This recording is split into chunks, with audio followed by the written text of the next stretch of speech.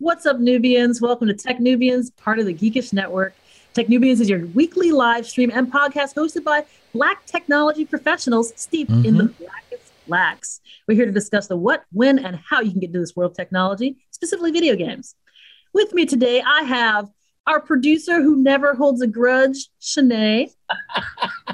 Hey, folks.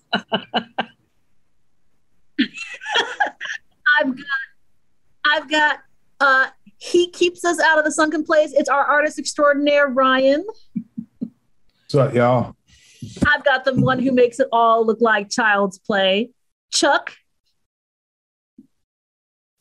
And my goodness, Travis. And mirror on the wall. Mirror on the wall. Who's the scariest of us all? It is Travis. Apparently, Travis is also like going to be missing everything today. Knew it. I should have worn my Darth Vader helmet, man. It's sitting right here. I should have worn it. How you breathing this? How do you don't? And I am your ghostess with the mostest. I am Cherie. We are here at Techn00bians. We are here to inspire, sustain, and nurture successful creative technologists in the pursuit of Black excellence and content development. All right. Threw me off there, Trav. End the show. Oh my gosh. That was excellent. Well, look, I know it's Halloween, and there's nothing scarier to some audiences than a black stormtrooper. So that's I needed to kick it off. That is the scariest thing, sir. Terrifying the masses here. Oh wow! Yes, obviously, we are celebrating Halloween is tomorrow. So in honor of Halloween, we've got a scary show for you all today. This week we are talking about designing horror. Are you afraid of the dark? That's what our topic is for today. But before we get into that, we're going to talk some tech and gaming news with our news segment, Techn00bians. All right, Travis, because you had that entrance today, you're going to kick us off with the news segment. What do you got for us? So coming straight from GameDeveloper.com in wake of Epic versus Apple ruling, Xala launches web shop for mobile games. So I'm going to cut right to the chase. Basically, they're creating another store, another way that you can actually, buy digital items, but you're still on another platform. And I'm pretty sure this is where all the fun begins now. It is going to be interesting to see how this develops. And the reason why I say that is because really all we're talking about now is, some servers, really, right? And how reliable they are and whether or not they're going to survive under the massive strain of basically, everyone who has gone from, I guess this occupied like jail to, freedom. And we're going to see just how much digital items really cost, right? It's going to be interesting to see now. I just want to, there's a certain amount of me that's feeding on this chaos and going, let's do it. Let's do it. No, I mean, we've been talking about this ever since the whole Epic lawsuit became a thing, right? This is the first of many, as Travis said. We're probably going to see a lot more really interesting and creative solutions that folks come up with, not only for creating these stores, but advertising these stores and for pushing users towards these stores. So, expect there to be a lot of interesting developments that are taking place, especially in that mobile space, right? Mobile PC space right now. I'm here for it. All of it. I also sort of like how Travis mentioned, like, they're free. And in my brain, I'm like, oh, have they been emancipated, Travis? We're going to find out. we're gonna find out. I mean, serious business. I mean, this is seismic. It really is, because we've never had to come face to face with just how much digital items are really worth outside of a few selected people telling us how much they're worth, right? And so when you have alternatives and you start having pricing wars, and then you start having, incentives to keep customers in your ecosystem, now it's just going to be coming from everywhere. And I may God have mercy on, the store people at Apple right now, right? Because I know none of them are sleeping. Oh, yeah. I don't have anything to add to that. Yes.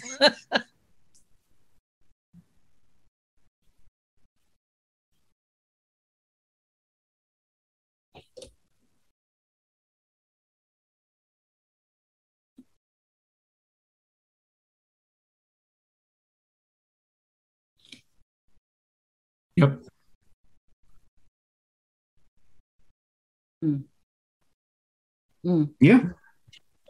It's gonna happen. It's gonna happen.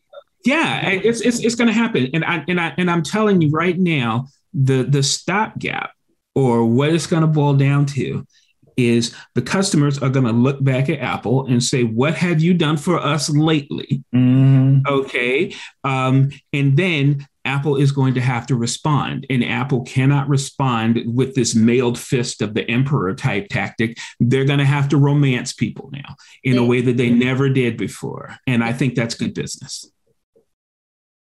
Please believe.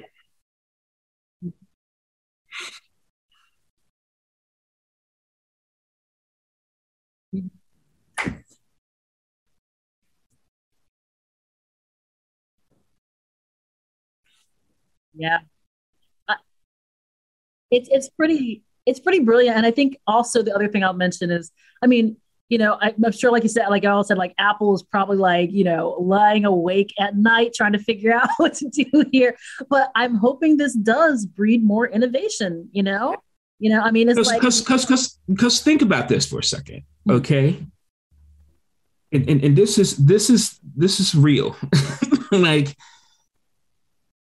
I think about past shopping experiences that I've had in real life, right?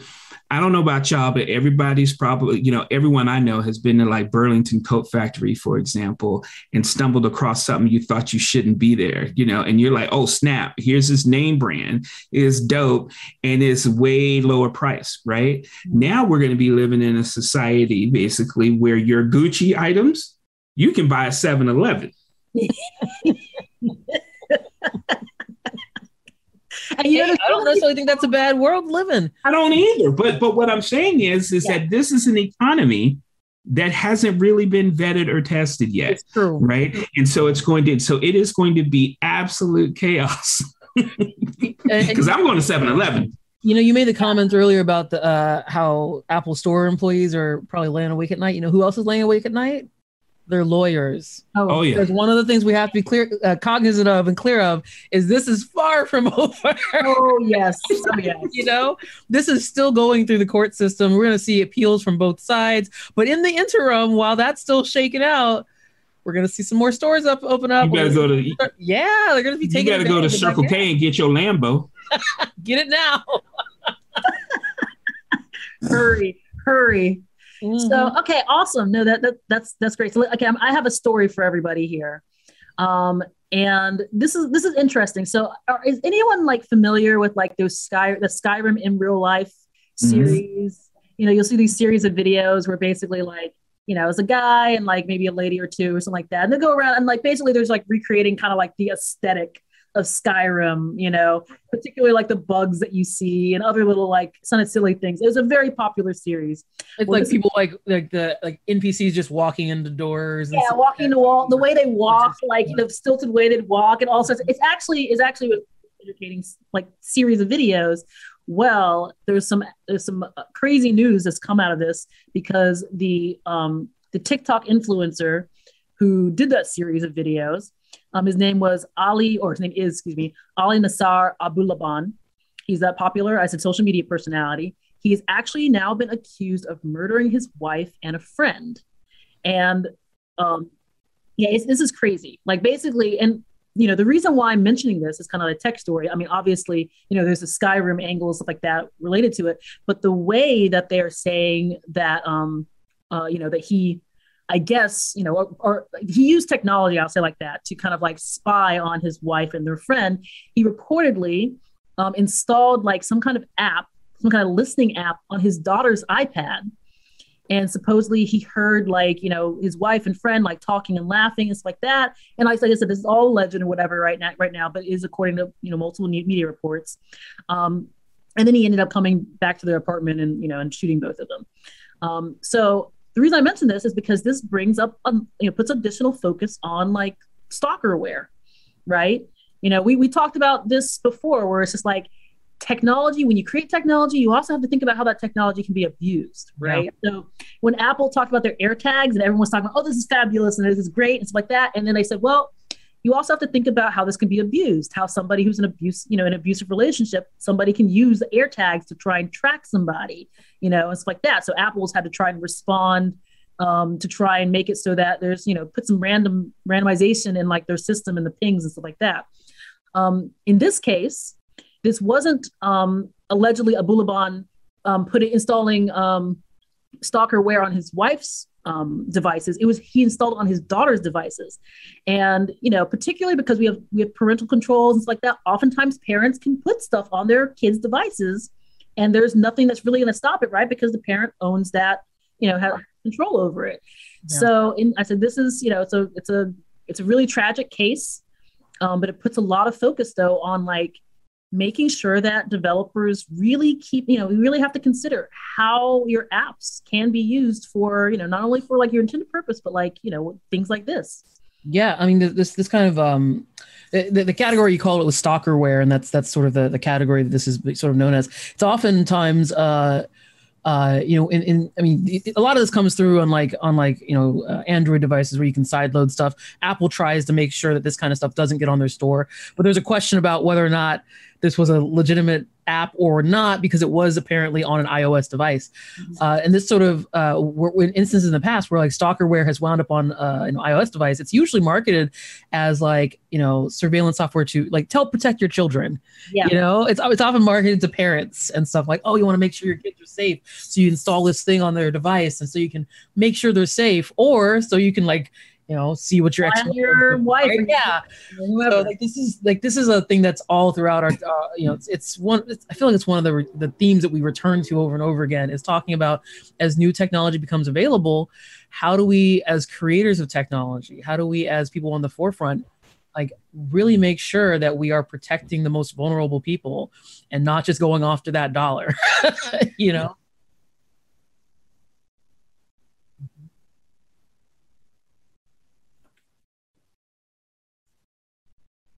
Mm-hmm.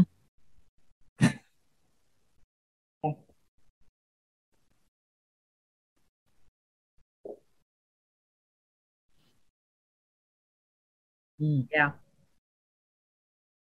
Yeah.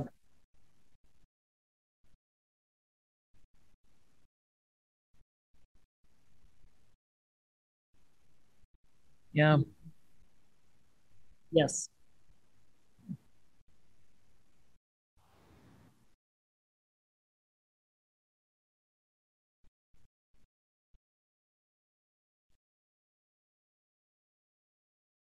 It's very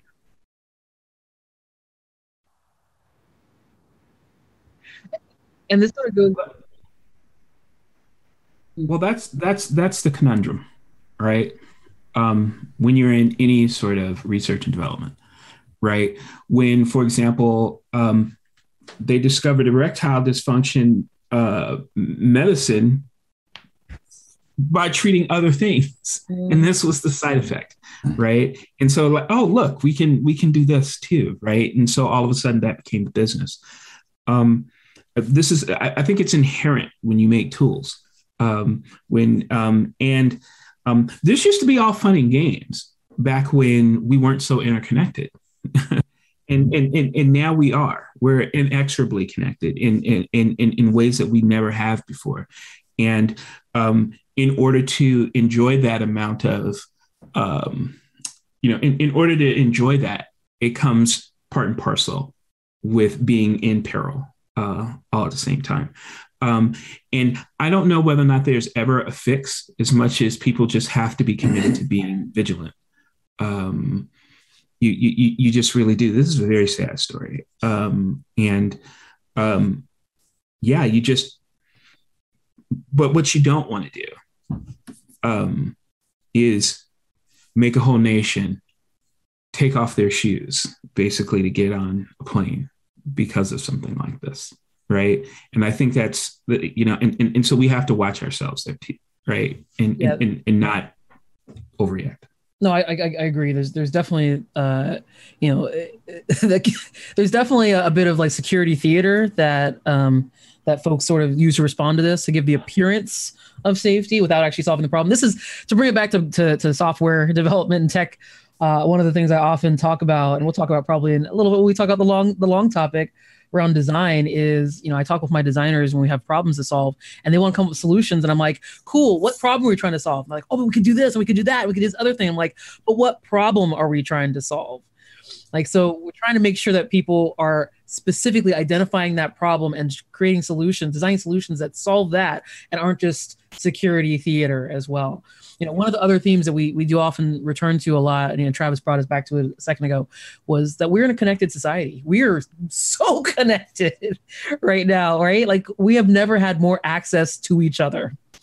And that also brings like another, brings to the forefront, like the other sort of question of like, what do companies owe to the society that they make products for, right? Because like back in the 70s and 80s, back in the pre-internet days, right, before the internet was a thing that was on my little smart device, you could make the argument that we're designing this for the majority, and we don't know what hurts the minority of people. We just don't have access to that.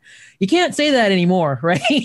Like you've got access to all of that information, and for as many negatives as there are to the internet and the social media like Twitter and stuff like that too. Like it's actually been a really positive thing for a lot of folks from like marginalized communities to be able to actually get their voice out there and say, hey, this hurts me, this hurts us, kind of thing, right? So companies do really need to respond to that. And it's going to be really interesting to see what the next steps are on this in particular, especially because I think that this has probably put a bit of more of a spotlight on stalkerware and, people really understanding how it's used and abused. Yeah. And particularly for this case where, like you said, Chuck, there are apps that market themselves that way. But they haven't revealed what the exact app was. They've just kind of described it. But for this, they said it was supposed to be something, that he installed on his daughter's device and was meant to monitor children and stuff like that. So theoretically, you assume that this particular company, they shouldn't want their app to be used in this way. So I really do hope that they do kind of take a look at this and start to, not just them, but other companies who are not marketing their stuff as stalkerware, do consider those implications because, things like this can happen, right?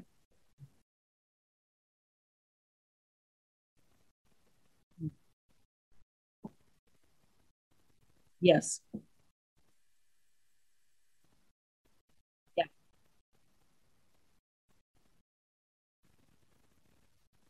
Yeah. Right. Yeah. Absolutely. Absolutely.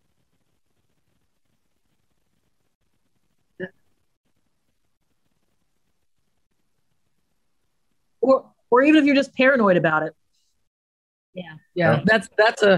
That's a way bigger conversation. How do we deprogram people's brains about what they expect from each other? Yeah. How do we solve toxic masculinity? Yeah. Well, we're gonna jump onto I'm gonna stay away from that one. We have a smaller problem. Somehow stalkerware is the smaller problem here within our culture. We're gonna jump onto another topic here. Ryan, you've got a story for us. Yeah, so I like talking about money.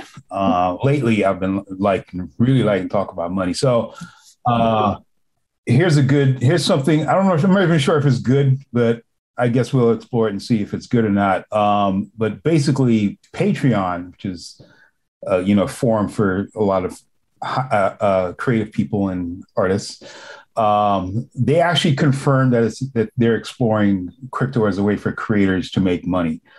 Last month, they floated out the idea of creator coins to its community, and Creator Coins is a kind of crypto base for your social currency. So I've been exploring not Patreon. I've been exploring crypto money for the past 2 months now. I've been doing a lot of research, and it seems like there's a huge advertising side to this. It's not just create this art, put it up, and then it sells. You have to have a huge promotional campaign and everything behind that. So I'm assuming Patreon is trying to get into that, and they're probably going to handle that side of things. Honestly, I was assuming that, but then after reading the article a little bit more, I saw that was one of their things that they were sort of thinking about doing, was like they were exploring that side of things. So there's nothing confirmed or anything, but if they do, that means they're going to have to take up a huge portion of advertising because it's in their interest to get this thing sold. Yeah. And then on top of that, how many thousands of artists that's on Patreon right now if they jump in on this, the amount of money they will be making, and then the amount of money that's going to be distributed throughout the thing. It's a lot of issues I could see that's going to come out of it. So that's probably why they're pausing on actually doing this. They haven't gone, fully into this yet. Yeah. But it is something that's out there. It is something that I'm very curious about. Yeah. And honestly, to be real, artists don't need Patreon to do this. They can literally do this somewhere else. They don't need to go through Patreon. So I'm wondering what would Patreon's percentage be on all of this. And also there's also a resale market. So you have to factor that in there. So it just seems like it's a lot of numbers and a lot of issues that would come out of this. Yeah. Lawsuits and stuff like that, and contracts. People have to sign like extended contracts or anything like that. If they even jump into that, it just seems like it's a huge issue. But I'm just letting you guys know it's out there. It's in the article. There's artists out there who's going to see it, and they're probably going to have questions, and they're probably going to have ideas. Oh, maybe I could just scribble some sticks together and throw it up there, and make a couple $100,000. I see that all over Twitter right now. Actually, there's some pretty scribble stuff that's not like people just scribble whatever, and then they're making a ton of money off of it. There is. I think this is really interesting. I mean, like crypto and like NFTs and all this stuff, this is not going away, right? And it's very firmly like the art world has very much adopted it, and it's here to stay. I just read a story earlier this week it was just talking about other social media that's kind of like, they're starting to allow like tip functionality and stuff like that for artists or creators and stuff like that. I think it was Twitter that was now letting they've rolled it out for tips and stuff like that. You obviously have to have like a certain number of followers and like, an account in good standing or whatever. I think it was Twitter that was now allowing people to tip Bitcoin, to creators and stuff like that. So, I mean, this is definitely something that, I said that is out there. And as you said, Ryan, I mean, you've been investigating it. Like I've heard like, several, clubhouse rooms and stuff like that, where artists are talking about like, how do you create NFTs? How do you start building a business? So NFTs are like 50% of Clubhouse right now. By the way, here's what as I listen to Ryan talk about this, and I listen to, people talk about crypto. You know what? I feel like my life is becoming a mobile game, and we think it's funny, but you heard it here first, or maybe I heard it here first because I said it. I believe that we're going to get to a point where there is honest to God sort of metaverse money and real money, or sort of the old sort of money, right? And so just like you have in-game currency in your mobile game, okay, and then you have real money, or real sort of economies or whatever. And I really think that it's going to get to a point where you're paying people in crypto so that they can get items and services and so on and so forth in crypto. And as long as, because currency is just an agreement, right? And so if you get enough people to agree, then your doodads have worth. I think that that's very possible. And then approximately 15 minutes later, the entire earth will just light on fire. It's actually here. It's actually here already. I hate to drop a bomb on you guys, but it's here already. It's just that there's not a lot of people have jumped on that ship yet. So it's still early in the game. Yeah. I had a meeting with some people about 5 months ago about this, and they were talking about the wave of how this thing has been hitting the community and how things are changing over. Tom Bilyeu is a friend of mine, and he has a massive multimedia company, and he's been releasing videos about this, how things have been changing into the digital age, how from money to art, how art has been transitioning into that stage, and it's either we jump on board and we ride this here, or we sit back in the dinosaur age and we just look at the rest of the world go by. Because it's literally at our doorstep right now, and there are people who just still don't get it. They don't understand. If I can jump in here for a second, I think there's more than two options. Number one, but number two, there's been a lot of adoption about this in the art space. But I would also say that it's not like the art community is not fully aligned on this or anything. Like, so like one of the most common conversations I'm seeing, like, as like, you know, you saw Patreon starting to adopt this. Adobe just started talking about this about last week or something like that as well, integrating like the ability to mint NFTs into their products. There's been a really big backlash as well, because there's a lot of artists who are not on board with the idea of NFTs. Nope. And they don't like for a variety of reasons, all the reasons you guys have probably heard before as well, like the environmental concerns, the environmental, exactly. That's the false scarcity that NFTs and introduced into digital items. Like there's the fact that it does open up the space to a lot of what was the word, fraud and stuff like that too, because like you just mint whatever you want, and there's no system of checks and stuff like that too. So it is definitely a space that is very, very the opposite of mature. It is sort of a buyer beware and a minter beware sort of space as well. There's also I've also seen a term recently that I don't really understand, and it's called clean NFTs, which gives me a clean coal sort of feeling to it. But yeah, there is a lot of space still. This is far from a settled issue, even in the art community and stuff like that as well. So I do encourage folks to keep an eye on it and stuff, but don't necessarily feel like you're forced to go one way or another. I will mention McDonald's just released their first NFT earlier this week of the McRib. It's a drawing of the McRib. So we're already in the end times, and just in case anyone was curious. T-minus 15 minutes to the extinction of the Earth. Oh, yeah.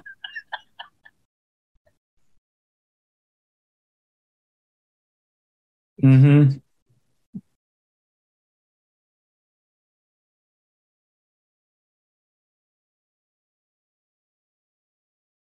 Yeah. My mom. But what happened is we all agreed. We did all agree. We all agreed, right? Exactly. And that's the thing. I mean, the dollar doesn't mean anything. We just agree that it does. Right? This is true. And so, yeah. So, I mean, it doesn't inherently have value. So that's why I'm looking at what Ryan's saying, and I'm saying he's not too far off. I mean, it really, you just have, your boy give a couple more of those seminars, and get enough people to agree.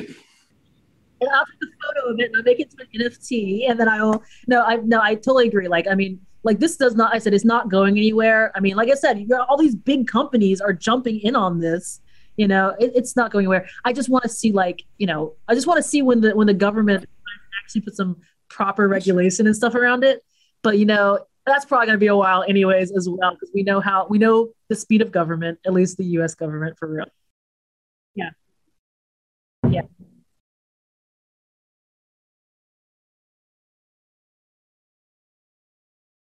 Yeah.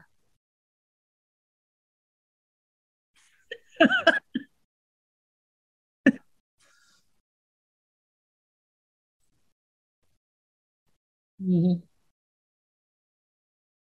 Mhm.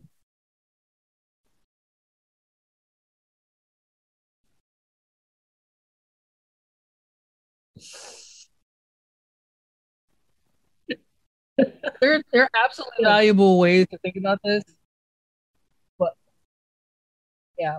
But if you hang out on Twitter right now, there ain't mortgage deeds being minted right now. It's like a monkey holding a sandwich. So You know what I recently saw? I recently saw. and I would rather the earth catch on fire because we're minting mortgage deeds as opposed to monkeys holding sandwiches. All right. So but one shouldn't exist.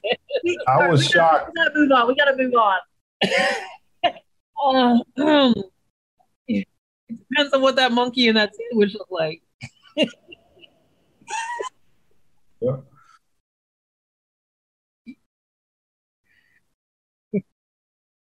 Mm-hmm. Mm-hmm. Yeah. Yeah, I have questions about that. That was duct taped to the wall. Yeah, see, I mean, the duct tape, that's what was worth the hundreds of thousands of dollars. And the person who walked by and took it off the wall and ate it was also worth the hundreds of thousands of dollars. There's a lot of questions about this too. And I like that it is a space that is very well. Yeah, it is. It really, truly is. I mean,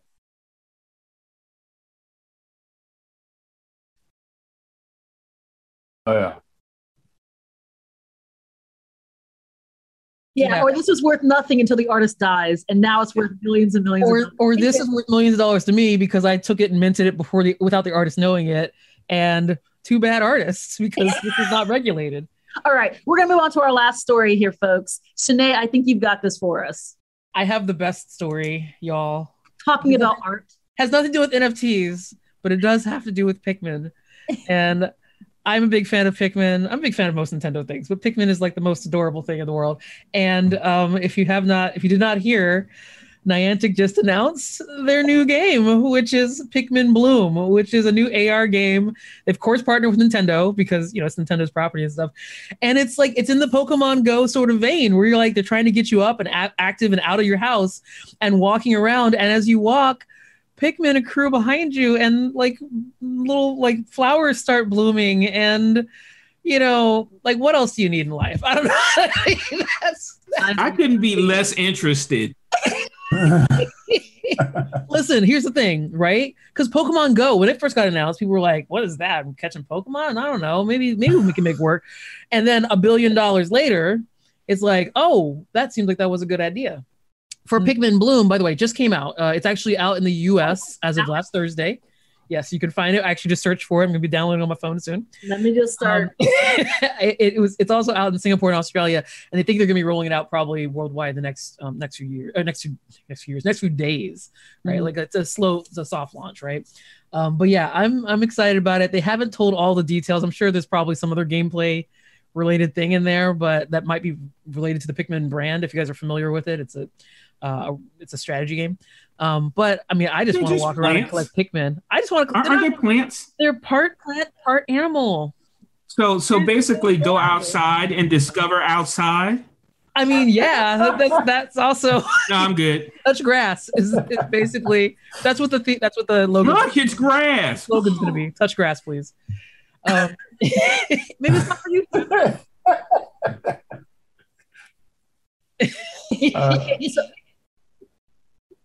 That's called weed. I'm gonna mention this. So I like every single time Nintendo has a direct, I'm like, where's my new Pikmin? I want my new Pikmin game. I loved Pikmin 3. Yes. It was so that was one of my favorite games. And then my sister and I we did co-op on all the little extra boards and stuff like that. I'm a big Pikmin fan. Love it. And but I know Nintendo they have their sequels 7 years apart. so entire consoles come and go. Yeah, so I'm generally okay, when's Pikmin 4 coming out? Probably 2027 or whatever. The Switch 3. I mean, was this the Pikmin game I wanted? No, not necessarily. But if Nintendo is known for anything, it's for giving you kind of what you asked for, but not at all what you asked for. So basically, you wanted the grass inside your home. Is that it? This is not an inside. No, this is not an inside your home game. It's like Pokemon Go. You got that. That's what I said. That's what I said. She said this isn't the Pikmin game she wanted. I said, what, you want the grass inside your house? That's what I wanted. That's what I wanted. It was grass inside my house. I wanted the strategy game that introduces even more Pikmin besides like the rock Pikmin and the fairy Pikmin and the water Pikmin and the electric Pikmin and the regular red ones. I feel my soul shrinking. Like, have you ever played Pikmin though, Travis? No. God, it's like I said, it's a game about grass. Like, get out of here! Like, the original game was not about grass. Like I could not. I said it. I said what I said. I couldn't be less interested. Not for you. That's totally fine. It's totally fine. Not everything's for everyone, but this is for me. So excited about a new game. Yes. I have like one of those little. There's like the monsters they fight in the Pikmin universe. Is like this big. I don't even know what it looks like. It's like a giant mouth, and it's really cute. It's giant mouth with two tiny little legs. And this is not turning out well. And I have a plushie around here somewhere. And he eats the Pikmin, and I have a plushie around here somewhere. I'm wondering if they're gonna have him in the game too. Oh, he probably will. He'll be in there, and he will eat all of your Pikmin. That's exactly the big thing. Is probably a horse. Yeah, it is definitely. It's a horse. Yes, that's what it is. I think it's called like a blue orb or something like that. Right. Well, I guess for Travis, Pikmin is his horror game. So this is a good segue into our long topic here, folks. We want to talk about designing horror, right? We want to talk about, as we have subtitled it, "Are You Afraid of the Dark?" So we have a lot of folks here who, we've all worked on some sort of a title and been involved in helping to design games within the horror genre. I mean, depending on how you define like the different kind of types of horror. So we want to talk a little bit about that, and how you go about creating a horror experience, right? Because like it could be, depending on what kind of experience you want to create, it doesn't necessarily have to be frightening. It could be creepy. It could be a million different things. So hey, Chuck, why don't you start us off a little bit? Tell us a little bit about some of the experiences that you've worked on here.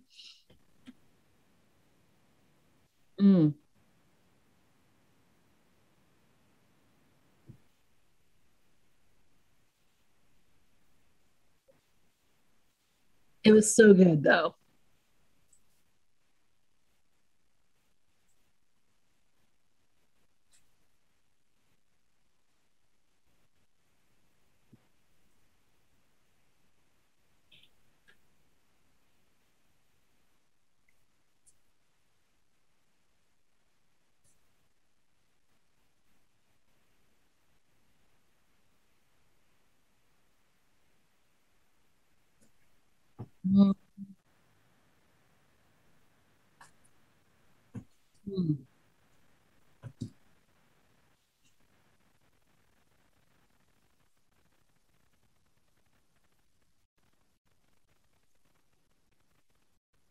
Yeah.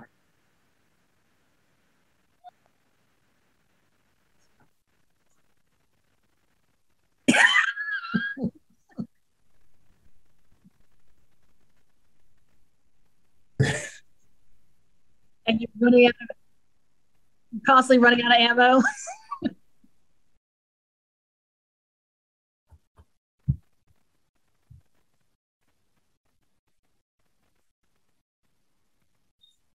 I will say Resident Evil does do a good job of like, we're talking about creeping you out, like creating the ambiance. They do a great job with that. Yeah, though.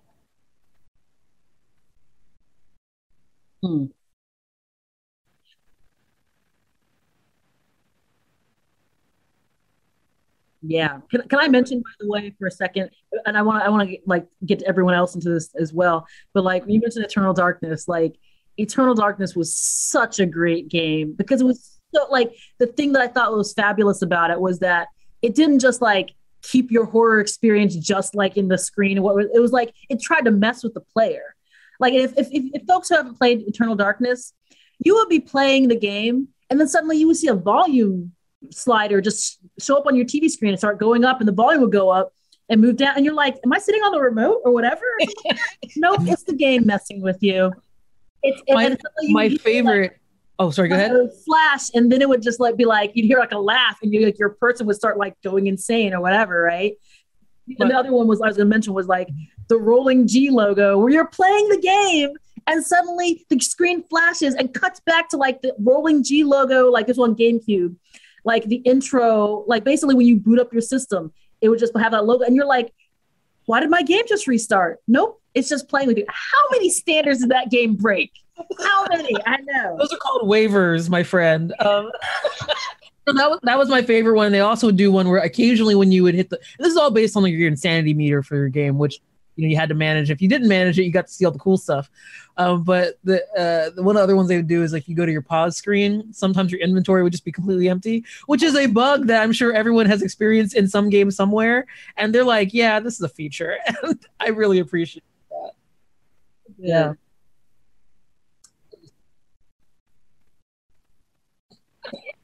I don't know if I go that far. Because there were Pikmin games on the GameCube too, just so you know.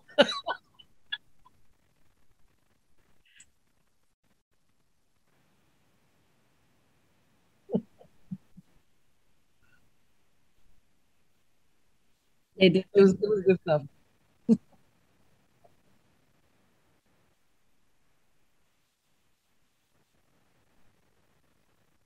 Yeah, yeah.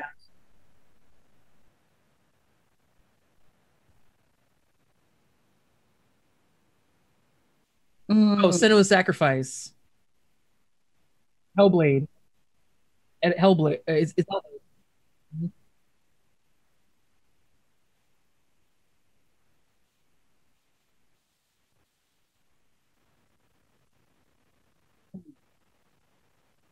Mm. Mm.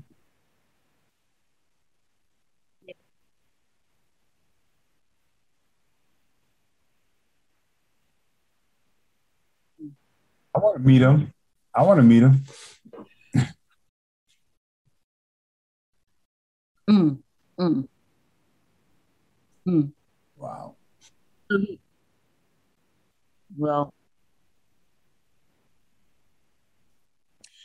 Well, let me ask you, Travis. Like, what do you think makes a good horror game? You've worked on a few titles here. Like a lot. Or one, maybe one. So games are empowering. Mm-hmm. You usually play games to be empowered. Horror is the polar opposite of that. It is, right? Yeah, for sure. And everyone likes to feel safe. And you can root that safety in a lot of different things. But what happens when it's very vicarious and your experience lets you know that? Like, I just listened to you talk about Eternal Darkness, and that was the thing. You never knew what your reality was, right? Yeah. And so I think we as people cling to safety, right? Things cling to safety. I mean, I have a dog, and when he gets scared, he runs right to me and hides behind me, so it's a very primal thing. And I have learned that it is a very powerful thing, but you should treat it with care. Because your most powerful, horror sometimes is very personal. When I won actually a Venture Game of the Year when I made a horror game. It was called Sanitarium. And I think what was great about Sanitarium is that we didn't stick to one kind of horror or one type of mindset. Mm-hmm. We actually polled the whole group, the game team, and said, what are you afraid of? I'm scared of being alone. I'm scared of death. I'm scared of clowns. I'm scared of deformed things. I'm scared of, all these different things. And we made a horror salad. And so and everyone who played the game found something that they were like, ew, right? and so so at the end of the day, I think how artful you are at actually taking those things that that people fear and shaking them up or turning them sideways, or it's great when it happens. And yeah, Chuck, I agree with you. I agree with most people that jump scares, because they're primal and easy, it's basically the gameplay version of potty humor, because it's just easy. Yeah, it is. And so, I mean, that brings up a good point here, right? Because, for a horror, like if you're specific, depending on what kind of experience you're trying to create, you want to be able to make a game that can, obviously, like you said, resonate with your users, right? Either because, like you said, it's maybe playing on different fears, or it's playing on just giving them like an experience, new experience here. But you also need to still keep them engaged, right? So, like, I give an example of like when I was playing Dead Space. I did not finish Dead Space because I thought it was a great game. I was enjoying it, and I'm walking past what is the necromorph or xenomorph, whatever they're called, on the ground, right? And this one is laying there dead on the ground. And I passed by that guy like 3 or 4 times. I shot him a couple times. He didn't move or whatever. I'm like, good, he's dead. And then one time I passed by him and he jumped up. And I was like, I'm done with this game. I cannot, because the game, what it did for me was it played on my anxiety. That actually, I mean, it was a great game. It played on the thing that like really does bother me, but it never gave me a chance to have my anxiety come down. And when it did that, I was like, oh, I'm done. I can't play this game. You know what the funny thing is? Yeah. That was the exact moment where I said, oh, I like this game.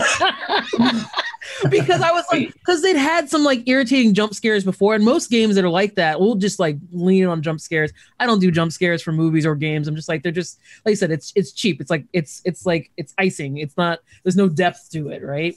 But for Dead Space, the fondant. It subverted my expectation, because I was like, okay, I've confirmed this guy is dead. Like, he's dead. I've walked by him literally like 4 times, and then it like the jump scare was like at a moment where it's like, wait a second, all these things are dead. That's the entire purpose of this. But still, I do not. Like I said, horror games are not for everyone. That is by far. And in fact, I didn't used to play a lot of horror games. I still don't. I'm still okay with them. And even with horror movies, like I don't like. There's a certain class of horror movie that I don't enjoy, like the Saw movies and that kind of stuff. I don't enjoy like stuff where it's like the torture is just the purpose of the movie. That's not fun for me or anything like that. I enjoy stuff that often borrows from horror and integrates that into like a narrative or a storyline or something like that. And when you were talking about, like, one of the things I think was interesting, you were talking about related to a game's managing your anxiety. I think that's where I think it's a really narrow path to walk, because game designers do have to manage your anxiety. If they're not doing it and you're always up here all the time, that's where they churn out of the funnel. Yeah. I think I went to a really great talk at GDC one year, and they were talking about how they designed the like they call it, I think it's like they call it the director system for Left 4 Dead, right? And how they'd taken different cues and they did all this metrics and crunched all this data they'd gotten in, because they were trying to figure out why people stop playing these types of games. Because a lot of these types of games, people will just like, they play it a little bit and then they're just done. And they realize it's because if everyone's up here, if your anxiety's up here all the time, that's super stressful. Yep. And your brain might know, oh, it's stress that's caused by a game, so I'm not in danger. But your body doesn't necessarily know that. And ultimately, we are, combinations of chemicals and stuff, behaviors that function in your body. Is just like, listen, I'm done with it. It's the reason why I stopped playing Returnal. It was way too stressful for me. And they actually they created a system that managed it. If you remember for Left 4 Dead, it very much fell into that horror space, where it borrowed a lot from horror. I don't know if I feel like it was a horror game. It was an action game with a lot of horror elements. But there were like lots of spaces you'd be in, and there's just nobody there. And then sometimes there's just waves of guys who are coming at you. And every time after there was a wave or after there was a special, one of the special undead, whatever they're called, like you'd have like a period of just like calm. And they set your expectation to know when you were safe and when you weren't safe. Yep. And that was really smart because it kept people in that funnel for a really long time. And we played Left 4 Dead endlessly for quite some time. I think it might have been a console generation change before we actually stopped playing it. I want to make a comment before I listen to Ryan, because I know he's got to drop some science on this. As a child, I was really afraid of the dark. And I was really afraid of the dark because, something that I could see perfectly when the lights were on, as soon as the lights were off and that darkness got augmented by my reality, by my imagination, everything went left, right? Like in a big way. So look, people, if you're designing things, trust me when I say less is more. Less is more, because people's imaginations give you so much more power than you can possibly imagine. All right. Just turn off the lights. I guarantee you that's scary. It's scary because that means different things to everyone. Some people will think spider. Some people will think clown. Some people will think snake. Some people will think all those different things. Use it. It's a very powerful tool. And then you turn the lights on and the spider clown snake shows up. Like, damn, I knew you were there, spider clown snake. It's like when you're at the club and they turn the lights on and everyone, time to leave, time to go. Time to go. There's no more mystery. Honestly, that's the analogy, is that the mystery is gone when the lights are on. Yep. And that's actually, just as an aside, like actually that's one of the reasons I kind of really enjoyed, like there's certain horror games that I feel are more action games but I enjoy horror games that are sort of I've seen a couple of horror games that are actually in the daylight, and that's a hard thing to pull off. Resident Evil. Actually, I will say, I'm not digging at Resident Evil. I actually really love the series and stuff like that. I like the fact that I can go around and things are just creepy. Like, I like the creepiness factor of it. I like that it's not necessarily trying to play on my anxiety and scare me or whatever. It's just trying to give me, here's a creepy experience or whatever. But I will say, this was the reason why. I mean, I have stopped playing some Resident Evil games before if they do play on my anxiety. So the ones that don't, I will get through and I will finish. The ones that do, they go up there next to Dead Space 1. So Returnal, I think it definitely borrows a lot from the horror genre. Like, just the atmospheres that they have. Like, there's a whole subplot that is very much like trying to be a traditional sort of horror experience, where like you start having flashbacks or visions and stuff like that too, and then you realize you don't know who you are, and then you start finding other parts of yourself and stuff. So there's definitely horror elements to it as they're building out the narrative. There's that whole house that you find that's like, is this my house? It's my mother's house? Like, and like they intentionally play with like shadow and with shapes and stuff in those spaces. No saving. No saving. That's the horror. That's the horror too. There's saving. It just doesn't save, what you want. Is that horror? Or is that every 45 minutes? Is that horror, or is that horrible design? Yes. Yes. Yes. Yeah. So, got a question actually for you, Ryan. What do you think makes like a bad horror experience for you? Like when you're playing horror games? A bad horror experience, man. I remember playing Resident Evil when it first came out. We all know we have a common friend named Sean, and Sean and I used to play that game. And we two grown men sitting in the living room, scared. we're like grabbing each other and jumping in the daylight. We're just freaking out playing that game when it first came out. I think it was a really good execution for that one game. Yeah. And especially growing up, because I grew up in the Caribbean, and the Caribbean has a very heavily voodoo atmosphere. There's a lot of people that believe in like witches and stuff like that. So I grew up hearing those stories and seeing things like that. Yeah. My parents used to tell me whenever we would hear noise on the roof, or they're like, oh, that's a witch. The witch is walking on the roof. So we used to freak out as kids, Tell us stuff like that, man. And honestly, Set them up. Get them up and get them going. Be quiet before that witch come down here and bust your tail. So They'll get you if you don't go to bed. I know his mother. Yes. Yeah. It got to the point where I was so curious. I wanted to meet them. I wanted to go see these witches and stuff like that. They kept talking about.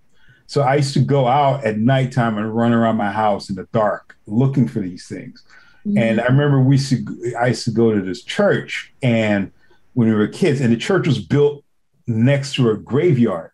And at nighttime, we would have church, the evening church service. And all the parents used to hang out inside the church, and all the kids would go outside. After the church services was over, all the kids would go outside. And we used to dare each other to run out to go to this dark tree in the middle of nowhere. It's like in the middle of the graveyard. We used to run out there, touch the tree, and come back. So that helped me kind of train my brain to just kind of get away from being scared and stuff like that. Like stuff don't really spook me too much. Now I'm older. Until Resident Evil. I don't get scared at that. I hear stories and I'm like, okay, big deal. Yeah. He's scared of taxes. Scared of taxes. I sure am. I was going to say, by the way, Ryan, what you just described here would make a perfect backdrop for a game. I'm like, actually, there's witches on the ceiling making like noise and stuff like that. You're in the church that's next to the graveyard. Run to the tree. Run to the dark tree over there. Yeah, absolutely. Absolutely. Oh, man. Yeah. So, the last thing I want to ask, because I know we're getting close to time here. We have examples of Resident Evil is a good example of a horror series which relies, on third person kind of, third person characters, right? But you also have some horror games that are in first person. I'm just kind of curious what people's preference is for this. Obviously there's benefits and probably disadvantages for each, but I'm kind of curious what y'all think. I by far prefer third person experiences for horror. And I'm not even talking about from a design experience, just that's just something I enjoy. It's like that too. I feel like it allows me to get, a lot of times a lot of games choose a first person point of view because they want you to feel like you're personally the avatar for it. I for some reason, a lot of the games I tend to gravitate to are not that space, actually. For first person, I usually prefer for shooters and that kind of stuff. But for the horror games and stuff and anything that's outside of that, first person actually, there's a disconnect for me personally. So I tend to gravitate towards the ones that give me a third person experience. I know Travis has got some deep thoughts about the first person and third person. No, other than the fact that I think that first person games are usually more empowering because usually you're pointing a weapon as you're actually going through an environment, and so it's a feeling of empowerment, and in really that's an interesting area to play in. Because all you really have to do is take that weapon away from you, and now you're not so empowered after all.